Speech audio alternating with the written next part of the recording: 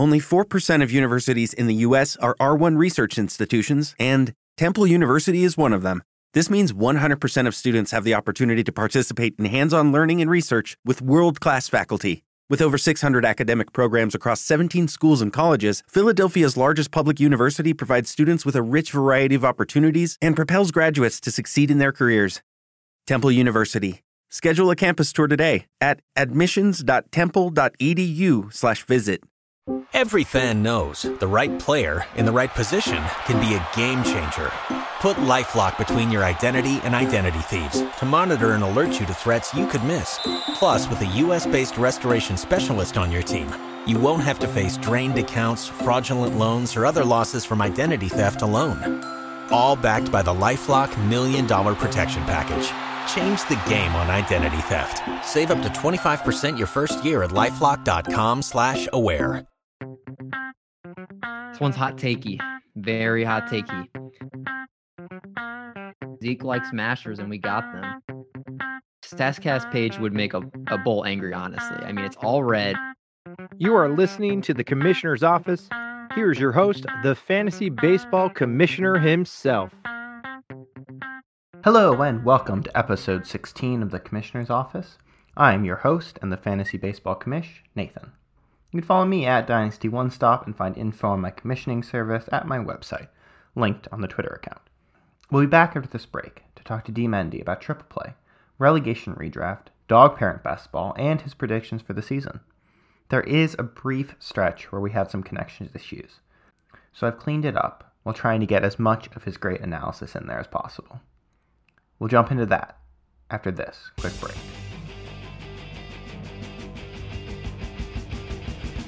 Now stepping into the Commissioner's office, it is, to borrow his line, a man who is the head of the three-headed monster that is Triple Play, who can certainly lift more than you, who is not Mike Curlin's favorite DM initials on Twitter, a man who co-hosts a podcast with a piece of cake, FSWA member, Fantrax writer, dog parent, best ball, and relegation redraft manager, a Dylan Cease believer. It is D. Mendy. Mendy, thanks for joining. I've been introing people all wrong. I've been doing it wrong. You've been doing it so much better than me. I'm taking notes immediately from the start. That was incredible, man. Thanks for having me on the show. My pleasure. Yeah, it's good to have you on. You don't obviously do enough podcasting, ever. It's my fiance being very flexible and letting me do a few a week, and as long as we spend time together. So she's very, very forgiving with that. It's a good balance.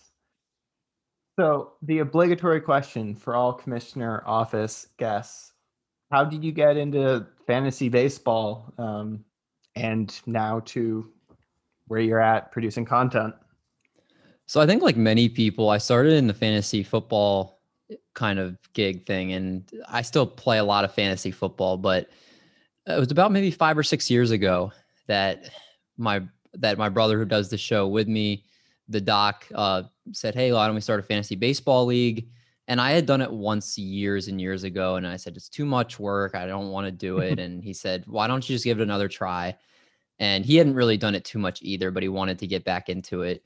And we made the league, and it got really competitive, and it was I had a blast, and I loved the daily transactions of it more since I understood kind of what was going on. And we were sucked in. And so we'd been doing a home league for about 5-6 years. And it was about this year that we kind of really started getting into it to the point where we wanted to pod about it and talk about it. And that made our love grow 100 times more. And I just, again, I love the fact is fantasy football, there's a lot of luck involved. Injuries play such a huge role. But fantasy baseball is such a grind that it's the hardest workers, and it's the people that spend the time to be able to learn the game and learn how to do it the right way that are going to win. And that's one of the things that sucks me in is, if you're good, you're going to show that you're good. It doesn't really matter about luck in fantasy baseball. So that basically carried me into it. And then us podding and meeting all the great people in the community has kind of led us to where we are now, where we talk about it every week. And we've gotten to meet such great people like yourself and others in the industry. Nice. So was that what started Triple Play, or were you guys doing the other ones first? The other We pods? started with the football pod in the end of 2019. And it was just a kind of a thing we did with friends. They hopped on. It was kind of just, we weren't really expecting people to listen, just something fun to do. And then we started doing the baseball one. We brought on, me and my brother brought Cheesecake on for the baseball one because he's also in our home league. And immediately right from the start, we were having a blast. We were going to a lot more analysis than we had been on the football show. And we even were able to land a couple big time guests. We had Matt Capps, I think was our first one, the former closer.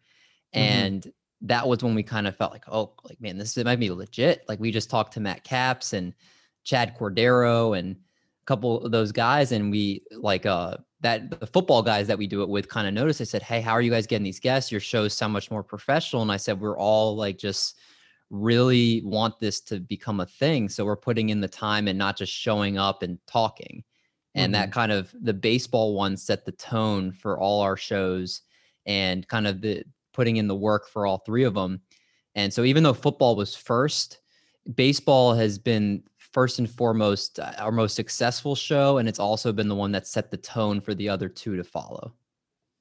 Yeah. And for our guests who don't listen, or if you do care about football and basketball, those shows get some pretty cool guests, former players, coaches. Yeah, I see the names come across and I was like, I don't even follow these sports and I know who that guy is. So that's pretty cool. Yeah, so that league that you started up that kicked off baseball, was that a redraft or is that a dynasty? It's a redraft points league. Okay. And it was just like with a bunch of friends and everything. So it's very almost as basic as you can get. Yeah, classic home league. So is that still kind of your favorite format, or have you dived into dynasty, or is it mostly still redraft type stuff? I haven't done as much dynasty as I would have liked, and I think I'll probably do more of it next year. But as I've gotten more into the industry this year, I had never really played too much roto, and now I'm doing 10 leagues this year, and 9 of the 10 are roto. So I've just been a lot more exposed to it, a lot more familiar with it over the past year.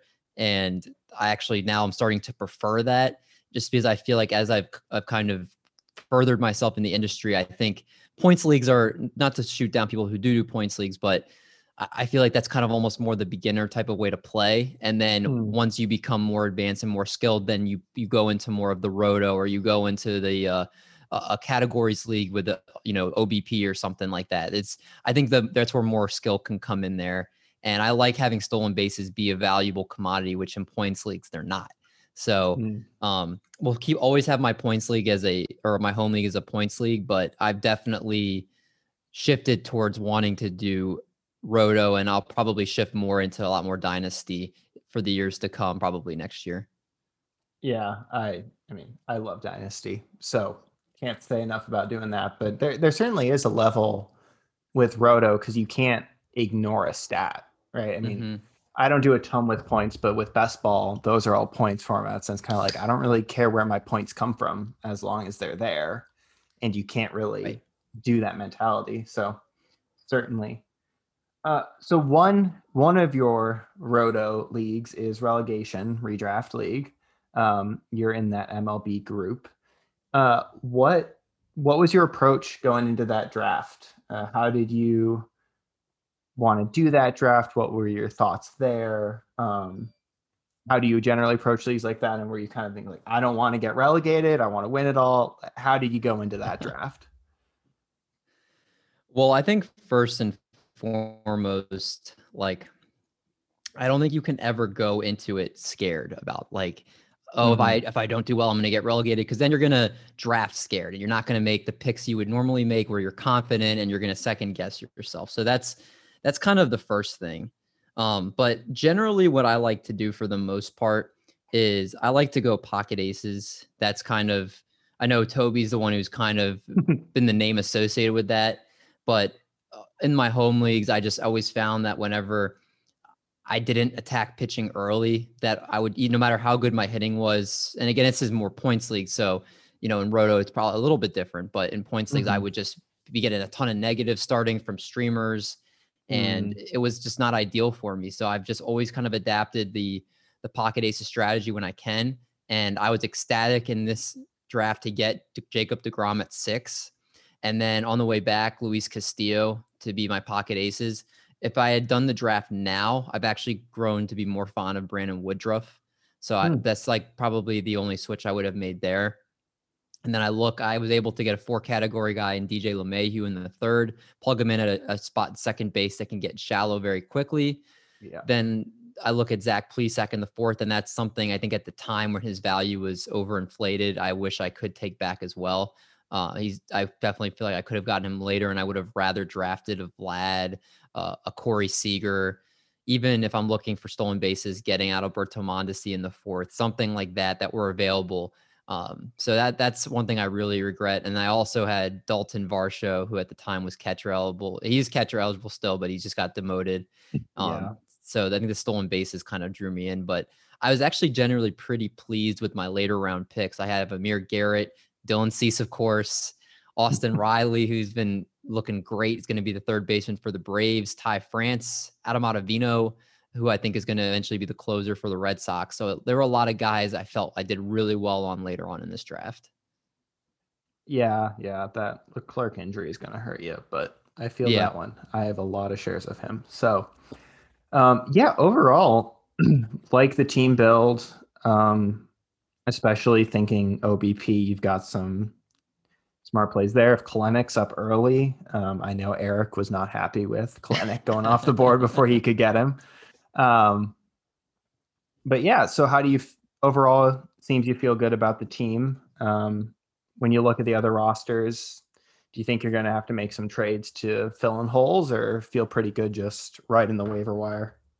Yeah, I mean, I think I'll have to fill in some holes. Obviously, I really right now my saves are not ideal. Obviously, losing Leclerc was huge for that as well. Amir Garrett looks like he's going to be the closer, but it's not guaranteed. So I could be hurting in saves. I'm generally a fan of a lot of the ways I kind of went. I mean, Michael Lorenzen also looks like he's hurt. But I anticipate I'll probably be making moves for the back end. I'll probably also, I feel like I could use a little bit more power in some areas, so I might look to acquire some power. My pitching in general, I feel pretty good about. I took 3 in the first 4 picks. Tyler Mahle and Corey Kluber, I feel like are good back end guys that I feel pretty confident will at least be stable. And then I have Dylan Cease as my 6th guy. So I'm not too worried about my starting pitching right now, but I think power and saves are the 2 things I'll probably be looking to acquire. And there obviously this is a really sharp league, so there are a lot of really well built teams in here. So I'll be interested to see when the season gets going, kind of how I stack up against how they're doing. And, hopefully there are some people that are hurting in areas that I'm strong at that we can make a trade work for both of us. Yeah, certainly. And for our listeners, this is a little different than like the NFBC format. There are injured spots. So if you want to move someone there, you don't just have to get rid of them if they're injured or waste a bench spot. So that's nice for sure. Yeah, it should be. I'm excited to see how this plays off, especially with the overall component for the minor leaguer groups, to see how everyone ranks and how that all plays out. It should be really fun to see. Yeah, dude, that was incredible that you putting that together, man. Like I know how many people blew up your DMs to get into that. That was, man. Like how many, wasn't it like there's the MLB, AAA, AA, single, and then isn't there some independent leagues too? There's high A, low A. I ended up changing them to that, and then an AFL one. Yeah. So, and there's a satellite league that's not really affiliated, but loosely. So, yeah. I was not expecting that much interest. I was thinking this would be 2 leagues, not 6. But I'm glad we could get it going, and I'm excited to see how the first year will shake out, and then hopefully keep this going for a long time. Kind of got the dynasty of you're playing with similar managers, but you redraft every year. Kind of the home league feel too, I guess, with that, but should be fun. So moving on to the other league, I guess one that I'm actually in, which we don't usually talk about leagues I play on this podcast, but the Dog Parent Best Ball. have you done much best ball before this? This is my first year really getting into it for baseball. I had done it Okay. with football before, but I love it. I absolutely love it. Yeah, I've really enjoyed it. I've only done a couple, but it is nice to get to do the draft and then just kind of sit back and see how things go from there. So how did you feel with this draft? Of course, you had help since it was the dog draft, so you weren't on your own. But how did you feel about how the draft played out? Or I guess how did Zeke feel about how the draft played out?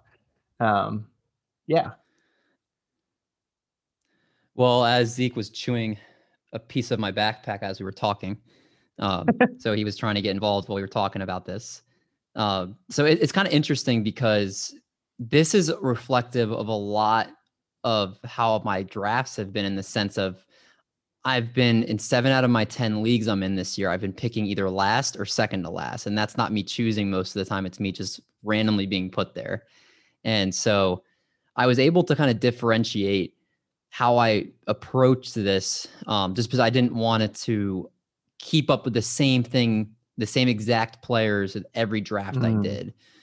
So Zeke kind of influenced me to go a different route. And what we did is, yeah, exactly. So we decided to, with our first 2 picks, we went Bauer and Trey Turner. So we got a pitcher. I wanted Lucas Giolito. He's on SP4, but Cheesecake, who's in this league, also has him as his SP4 and didn't let him get to me. Took him at the 3 picks in front of me. So I took Trevor Bauer and I took Trey Turner, who I think was great value here at the end of the first round. So we went for pocket aces, and then a bunch of pitching went off the board. By the time it got back to me, I wasn't satisfied. There was Sonny Gray, Blake Snell, Tyler Glasnow, Corbin Burns, guys I wasn't fascinated to take in the 3rd round. So we went to our good old boy DJ LeMahieu, because again, Zeke wanted to attack some more hitting. And we got Rafael Devers, who I think is going to be a great presence at third base for us.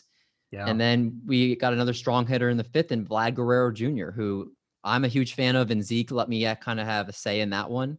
So we went 3 straight hitters, 3 really strong hitters that I think are going to solidify our infield. And then we went back to pitching, and sure enough, Zach Plesac made on the squad again, but this time in the 6th round. So I think overall, this is my weakest pitching team, because right after Plesac was Framber Valdez and in the 7th, and that really hurts us. Then we took Savale in the 8th round, or I'm sorry, the 9th round, which we both liked that pick a lot. And then, who else did we take? We took just overall, we have Jordan Montgomery, who's going to, be steady, but doesn't necessarily, I don't think it's going to light the world on fire. Dallas Keuchel, Ryan Yarborough. So our pitching has a little bit of work to do. We have some guys that look solid, but aren't necessarily fully proven. We have Ryan Presley as one of our closers. So we have some guy that should be getting some saves for us. But again, hitting across the board with this team, Zeke likes mashers, and we got them. I think Kirilloff will obviously be up, in a few weeks once he comes back from being demoted. I think he'll be fine. Dylan Carlson, Alex Verdugo, Austin Meadows. When we picked him, I think in round 9. So we really were 10. You got around the 10th. It's insane. Yeah, I mean, Zeke has an eye for these guys. I mean, and Sal in the 11th, one of these going to be a top 3 catcher. Yeah. Again, this is the opposite of how a lot of my drafts are, where my pitching is a lot more heavily weighted than my hitting. I'm really satisfied with our hitters. And if we can pick up 1 or 2 pitchers on the waiver wire that kind of show up out of nowhere, I feel really good about us taking home this league. Well, since it's a best ball, you won't be picking anybody up. True. Good point. Probably about that. But I do think actually your pitching plays up in some ways with that, because you mitigate the risk a little bit and can play the upside. Bass gets a couple saves in a week, you get those points, good to go. Or, the one good start Fulton Evich has in Texas or something like that. Is he even going to make the rotation? You might. I mean, the Rangers don't have a ton of great guys. Yeah, like they don't really have any pitchers, but I haven't actually looked at that. So, yeah, I mean, I think like a lot of, especially Fantrax best balls, the pitching got really pushed up in this league. It did. Which is normal in a best ball format. But yeah, when you're picking at that back end turn, if you don't double tap, I think you made the right call waiting, because otherwise you're just reaching to get somebody. Yeah, and I didn't look all the way down. I checked it a little bit earlier today, but we grabbed Trevor Rosenthal later on. We have Alex Colomé, who, I don't think is a bad third closer to have on the team. We still were able to get Dylan Moore pretty late. We have Hosmer, steady presence. We have Jorge Polanco, Adam Eaton, Colton Wong, a lot of guys that got pushed up later on. Yeah, this was before a lot of them signed, so you got some good values there. Yeah, I don't know. Maybe I should let Zeke draft for me more often, because the more I look, he knows at some what's of these up. Picks, Yeah. He does. Anthony, you said you brought it up. Anthony Bass, we got as our fourth to last pick. Yep. Tyler O'Neill's going to get some round starts. for a closer. Take it. Wow, that turned out pretty well. Yep, smart dog. Yeah, I'm excited to see how this one plays out again. It's a Fantrack best ball, so we just let it ride, but still be fun to keep an eye on it and go with that. Yeah. So I guess any final thoughts on either of these drafts, or I guess other drafts? You did TGFBI, right? Yep, TGFBI League 16. Okay. How do you feel about that draft? I feel pretty good about that one too. Paul Sporer, I think, was the big dog in that league. I kind of went for the go big or go home approach in that one.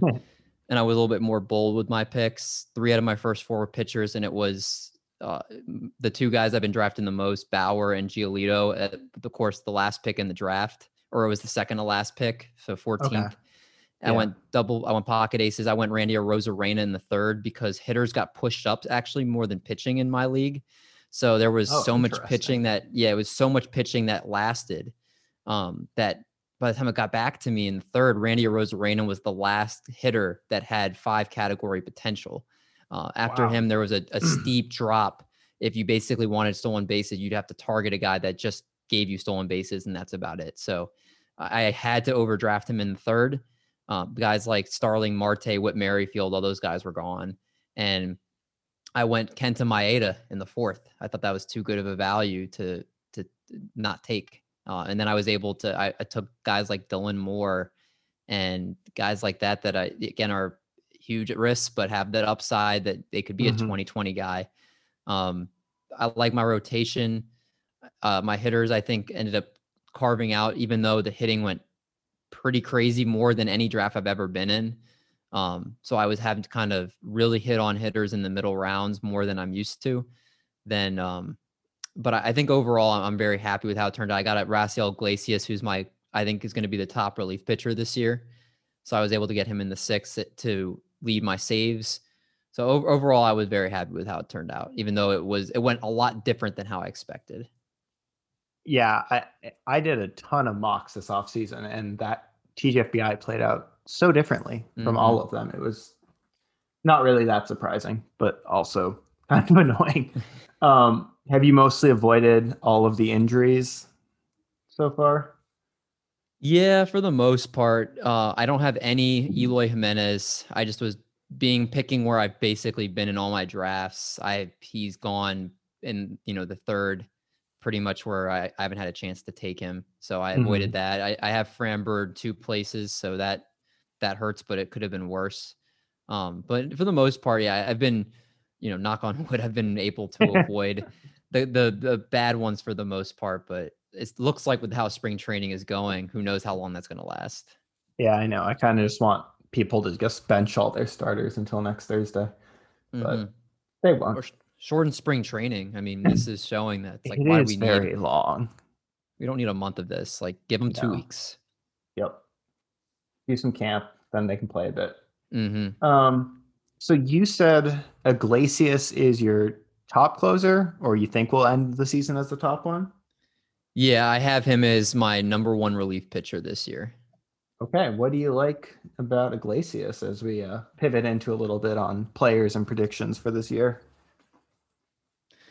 Iglesias, I think, obviously he's going as like one of those top 6 relief pitchers that, because their job security is so solid right now, that they're gonna, he's there along with Aroldis Chapman, with all the guys that you kind of look at up top, Josh Hader, Liam Hendricks. He's lumped in there where, hey, unless he's hurt, he's the closer. He's signed. He's shown he's effective. There's not a great guy behind him that's going to take the job. So that already alone vaults him up pretty high. Then if you look at his time with the Reds, that he wants to be a closer. He doesn't like being a fireman. He came out there and said that. And I think his numbers showed a little bit that he kind of gets thrown off when he's not closing games and he's doing these multi-inning appearances. So I think he's going to be in the role that he's comfortable in. He has great strikeout stuff.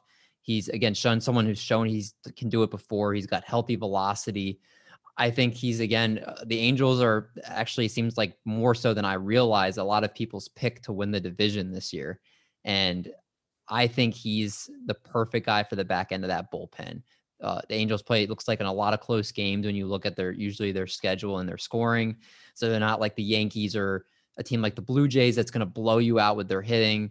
So I just, all those factors in, I'm like, look, he's solid. He's got the job security. He's got the stuff. He's got a team that's going to play close games.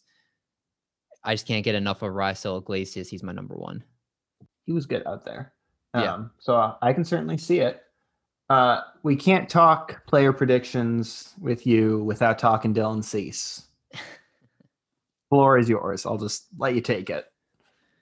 Yeah, I mean, Dylan Cease, I know people are probably tired of me talking about him, but the results are showing right now, and he's looked great in spring training. His ADP, according to the NFBC, is now he's getting picked in I think like 285.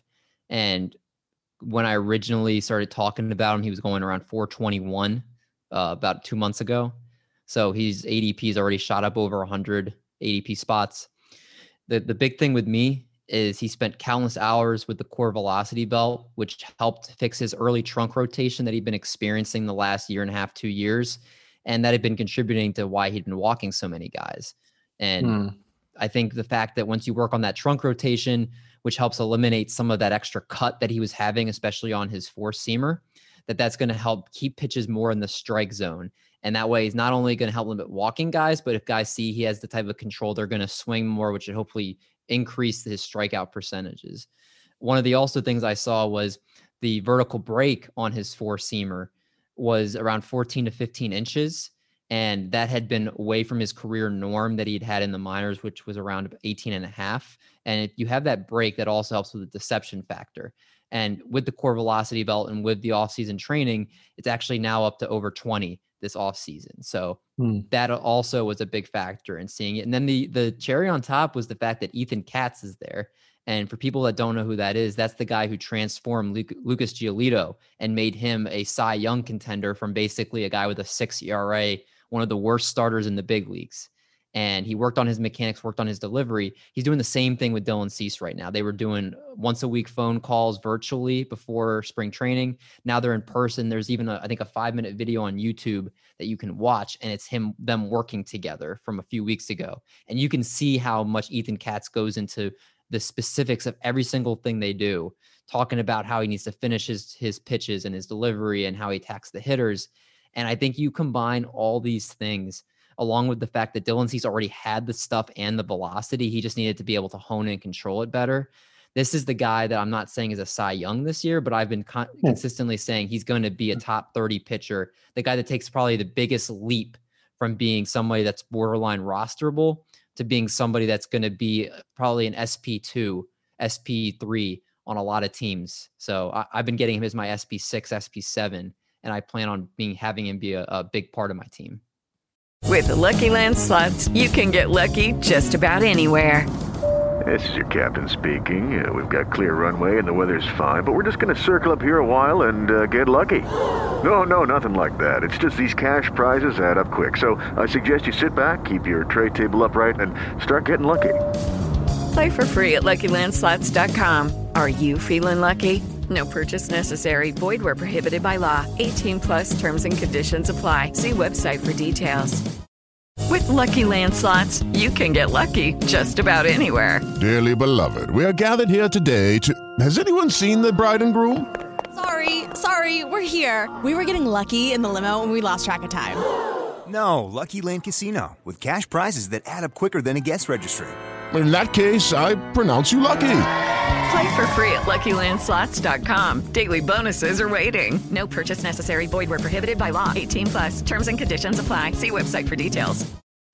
Yeah, I was targeting him in a number of drafts, but apparently was not the highest person on him in a lot of those rooms.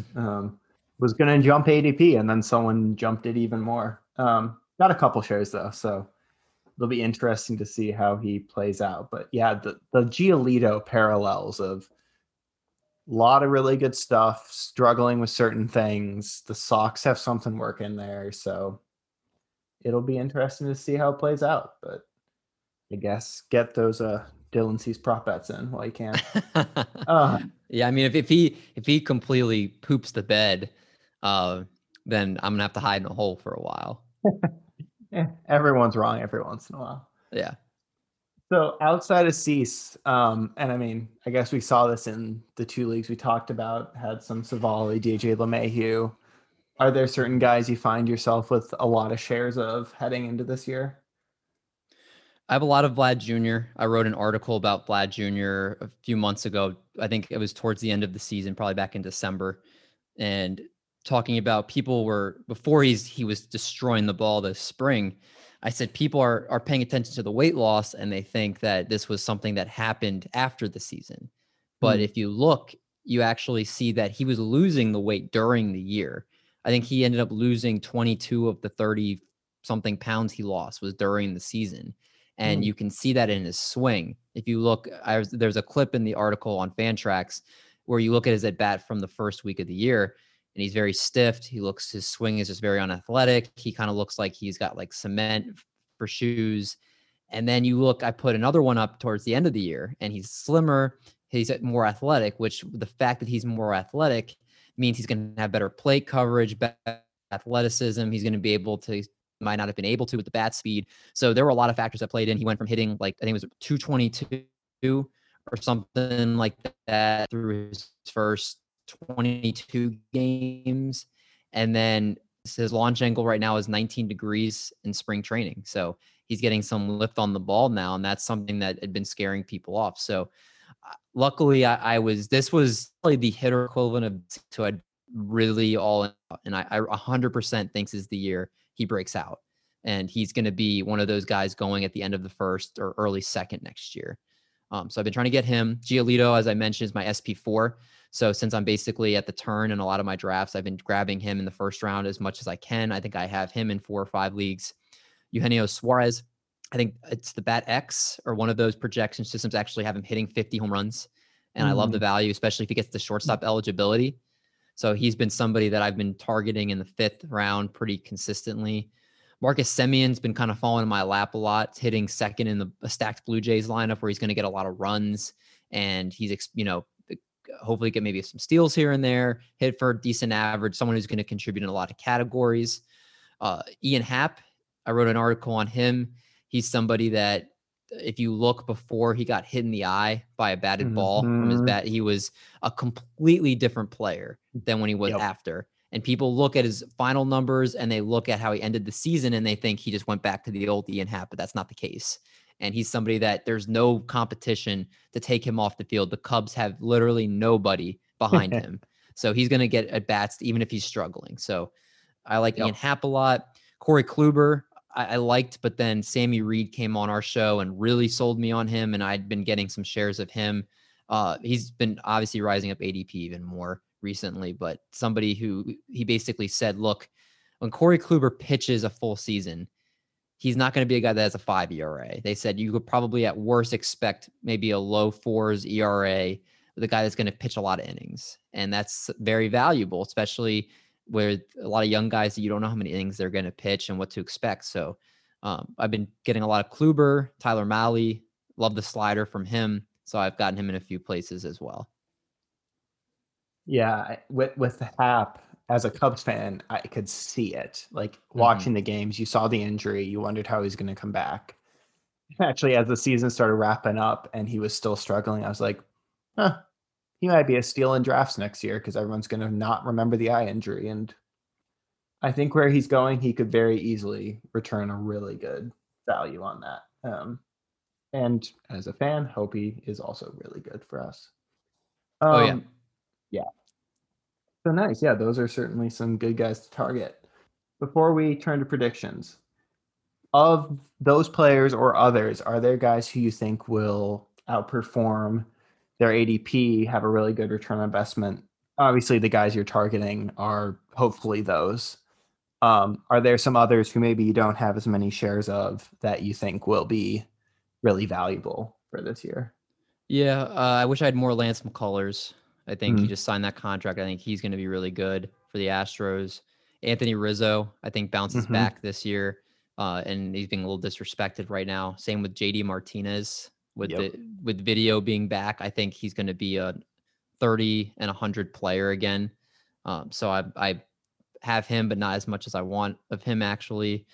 Been seeing Lourdes Gurriel Jr.'s name thrown around a lot, and I have 0 Lourdes Gurriel Jr., and I wish I had more of him. Ke'Bryan Hayes, everybody's talking him up. Jock Peterson for your Cubs, I think could hit 30-plus home runs easily if he plays every day, which sounds like he has a good chance to. Ty France, I have a good amount of, and I think he's great. Bobby Dahlbeck, I mean, he might lead the major league in home runs if he gets consistent playing time, and if the Red Sox let him play through he'll lead in strikeouts and home runs. He'll be the Adam Dunn without the walks. So I mean, I have him.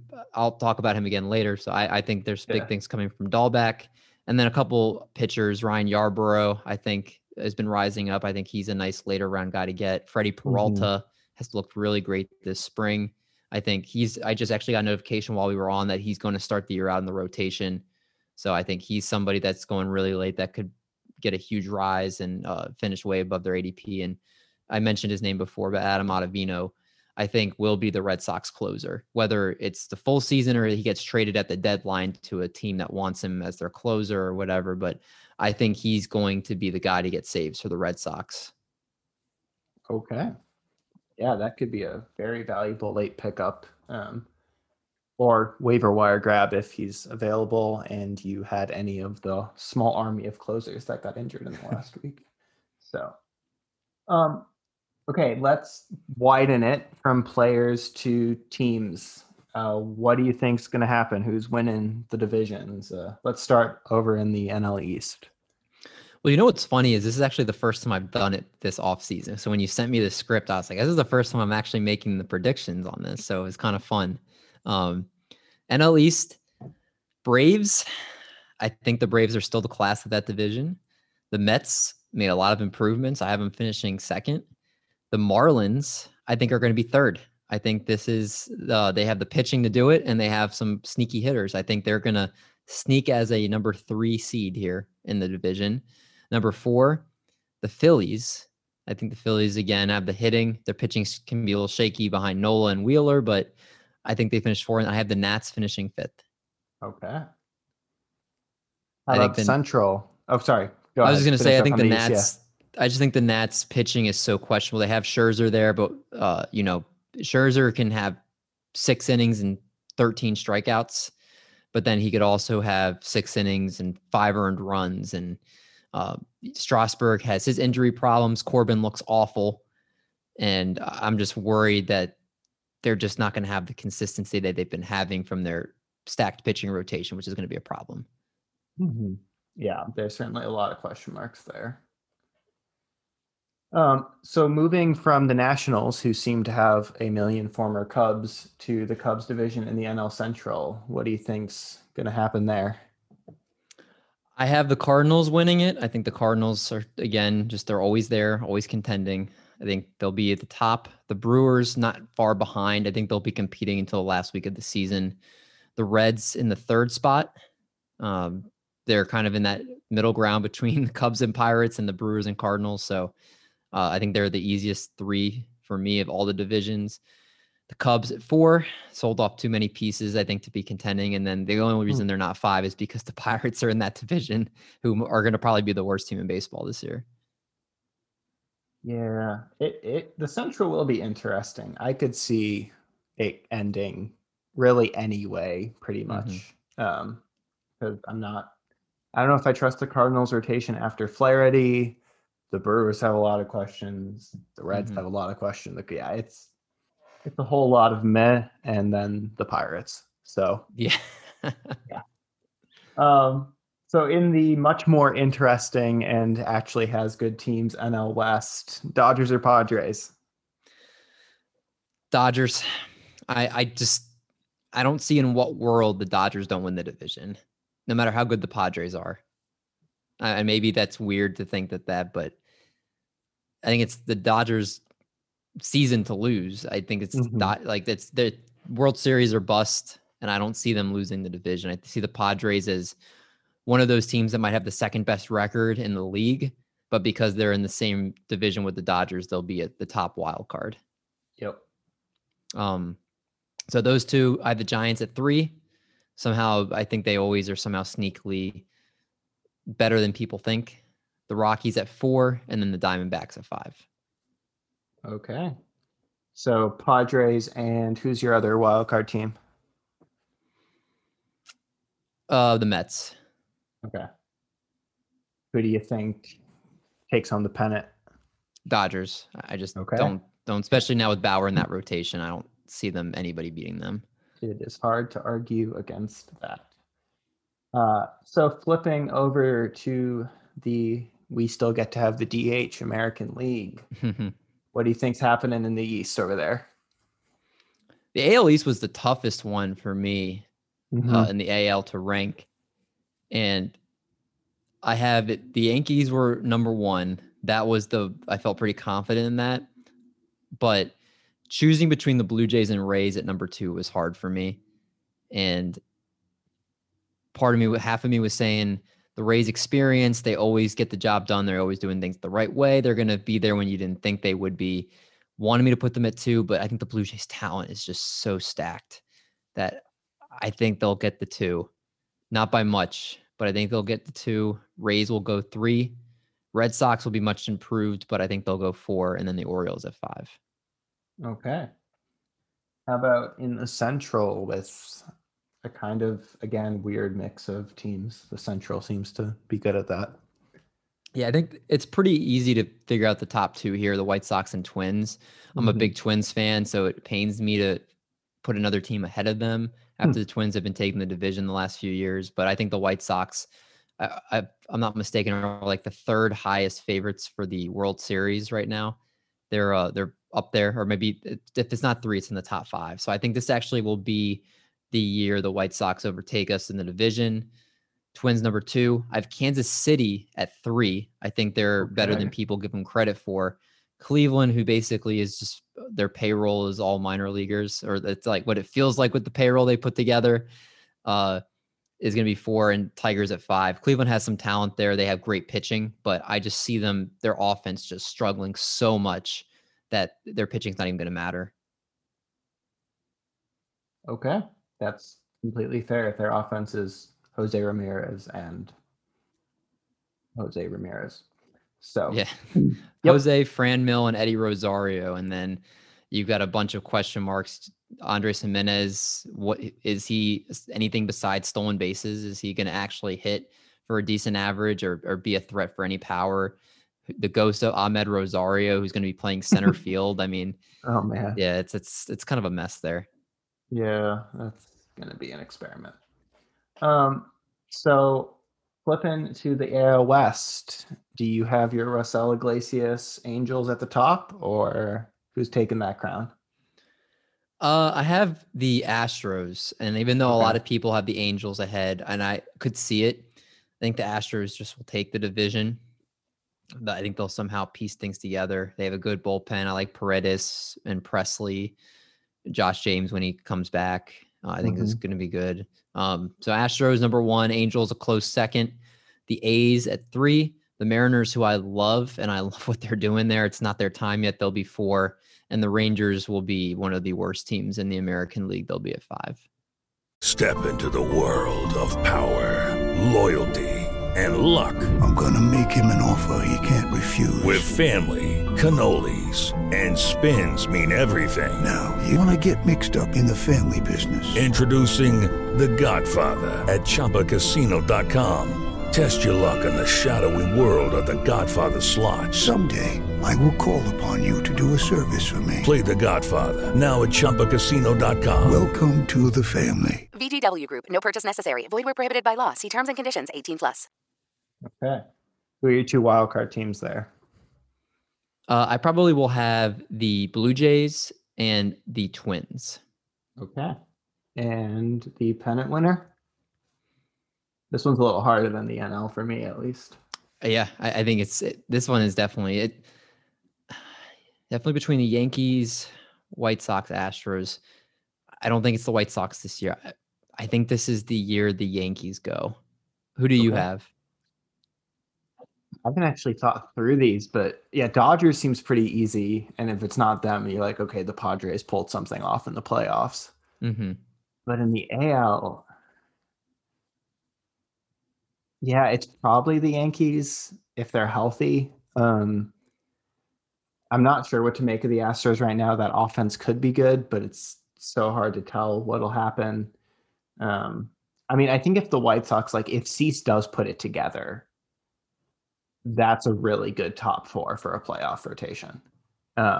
So if Cease is what you think he could be, I could see them pulling it off. Yeah. But let's just say I'm not putting any money on a AL pennant winner for this. So, yeah. So how about some awards? NL Cy Young, who you got? Jacob deGrom, baby. I mean, that one's not too hard. Yeah. Oh my gosh, he's amazing. If he's healthy, I think it's just health. Yeah. If he's healthy, I think he's winning it. Yep. How about the AL? Lucas Giolito, SP4, elite K percentage each of the last 2 years, top 10% in 2019, top 8% in 2020. Expected ERA has gone down each of the last 2 seasons, lowered his hard hit percentage the last few years. Exit velos are above league average as well. I think he obviously broke out in 2019, but he's kept a similar pitch mix, healthy velocity. Seems like the real deal. If he's on a team like the White Sox is going to give him as many wins as we expect, I think he's going to have the numbers to back it up and we'll take it down. So he's your SP4 behind Cole and Bieber, but you think he takes home the Cy? Yeah, behind Cole and Bieber and DeGrom. Right. And I wouldn't be shocked if he was SP3.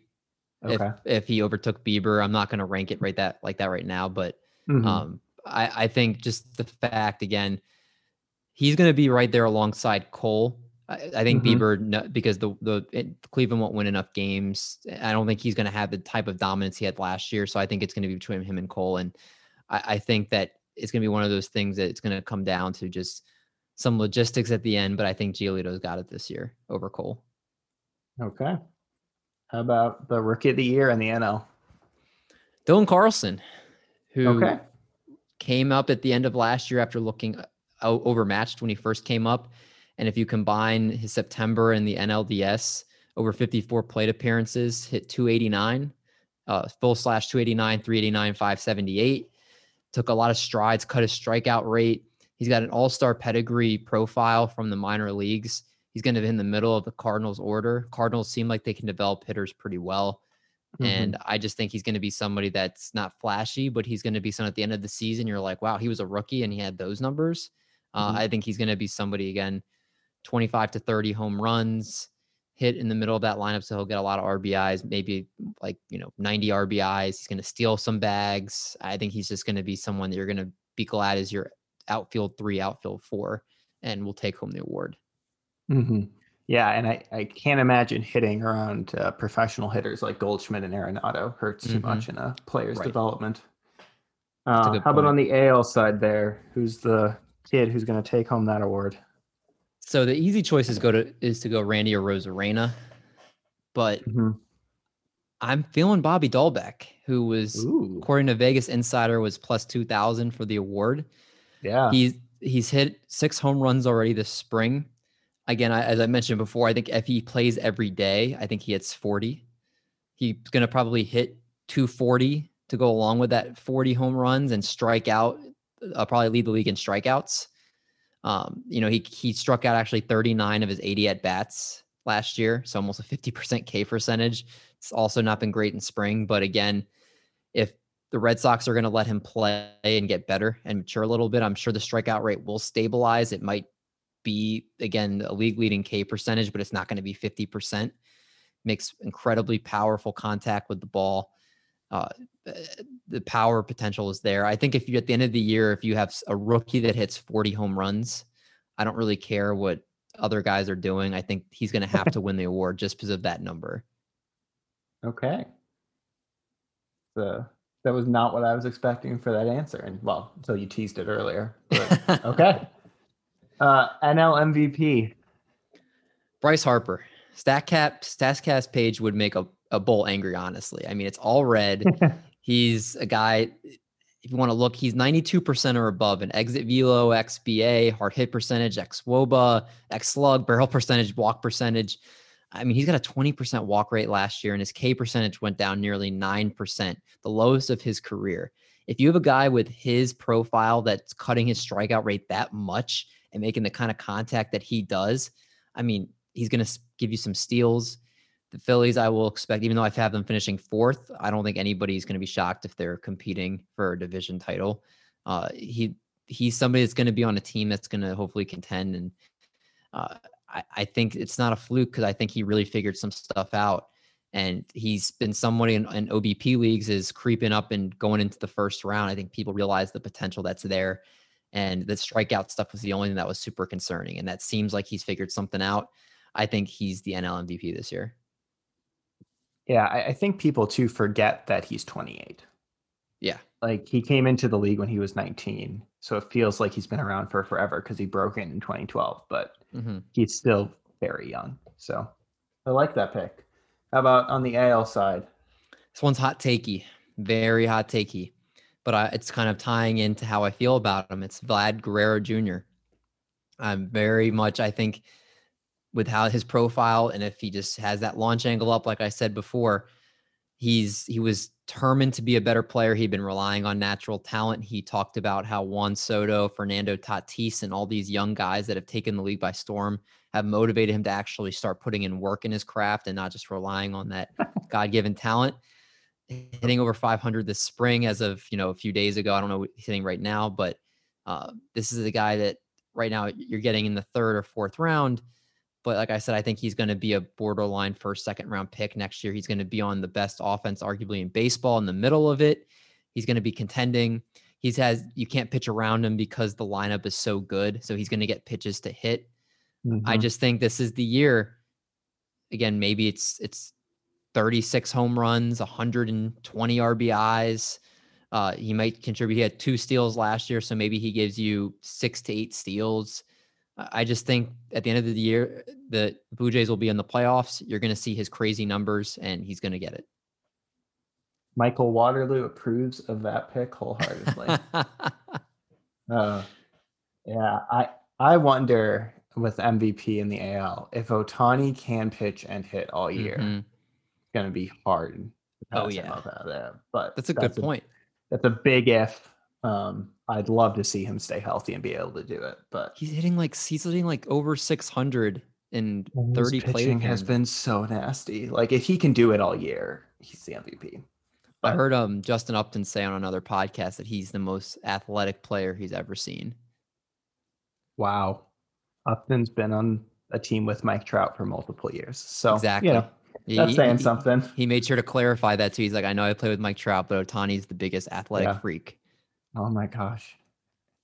I'm just thinking about all the other players that Upton's played with over his career. He's been around. Yep. Even just on the last couple of years, he's had Simmons, like all these different just freaks of nature. Wow. Okay. Well, just stay healthy then, Shohei. Show us what you can do. I have no shares of him, so if this is the year he stays healthy, I'm totally going to have FOMO. I did grab one in a cut line just the other day because I needed one. Because I didn't want to miss out if it does happen. Right. I totally get that. And it's cut line, so I'll get his pitching or hitting, whatever best that week. So right. Okay. The important questions coming in from Corbin. What is your favorite donut and Quest bar flavor? My favorite Quest bar flavor is coincidentally the chocolate sprinkled donut one. It tastes just like a donut. I've never seen a bar get that close to actually tasting like the real thing. Hands down, my favorite Quest bar. My favorite donut, I haven't had like regular donuts in a long time. But I always a big fan of the pink frosted sprinkle one, like the Homer Simpson one. Okay. That one's always usually my favorite go-to one. Okay. And getting even more wildly useless in terms of questions, Eric Cross wanted to know who your best friend is, Patrick, Squidward, or Sandy? Yeah, he thinks SpongeBob. So okay, I had no clue what he was going for with that one, but yeah, I forgot how it started, but what he does is he took a break from it for a little bit, but now he's back doing it. Whenever he responds to something I tweet, it's with a SpongeBob GIF, and he has one for every situation, whether it's lifting weights, whether it's eating, whether it's a fantasy take or whatever. He has a secret one all the time because he says we're the same person. So if I am SpongeBob, then it's always Patrick, of course. Yeah, I don't think that's a question if you're SpongeBob. Okay. Well, before I let you go, anything you want to plug? You've got 3 podcasts. You're writing at Fantrax. The Triple Play swag store is up. Tell people where they can find all that and hit you up. Yeah, you can find me on Twitter at dmendio2. I usually am tweeting a bunch of football and baseball and sometimes basketball stuff. I love fantasy sports, so I'm always doing something like that. Check out our website, which just launched a few weeks ago, tripplayfantasy.com. A lot of great stuff. All our podcasts are there. We have our articles. We brought in a couple new writers that are writing for us now. That one of them, Marty Tallman, just dropped a nice piece on 5 late round hitters. All our guests, if you're interested to see some of the guests that we've brought on the show that have some prestigious backgrounds, they're listed on the site. Anything that you would want on a website is usually there, and all the stuff that we do is there. And then if you're interested, just keeping up on the social media at Trip Play Fantasy, our Twitter account run by the Doc, has usually a lot of fun and engaging content there too, if you want to check that out. Perfect. Yeah, we'll link to all of those in the show notes. And yeah, if you like basketball, football, both real life and fantasy, make sure to check out those as well as the Triple Play Fantasy Baseball Show and all the good stuff there. Been a lot of trade deadline coverage lately on those other shows. So, yep. Okay, great. Well, thanks again for doing this, man. Thanks for having me. This was an absolute blast. Enjoyed being on.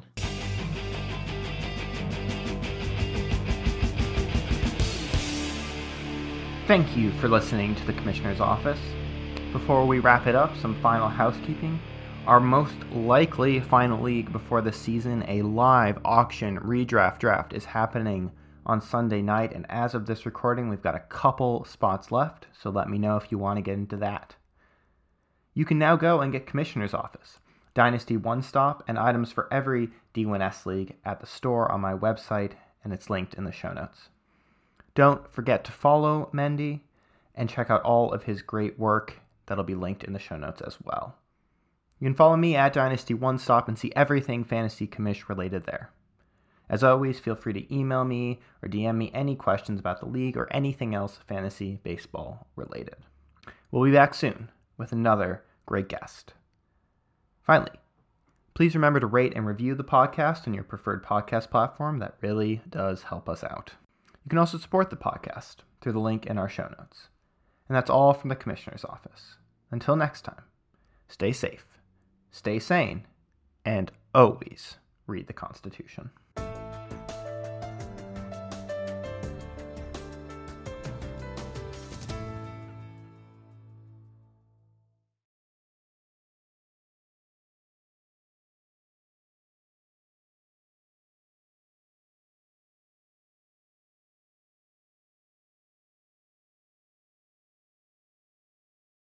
It is Ryan here, and I have a question for you. What do you do when you win?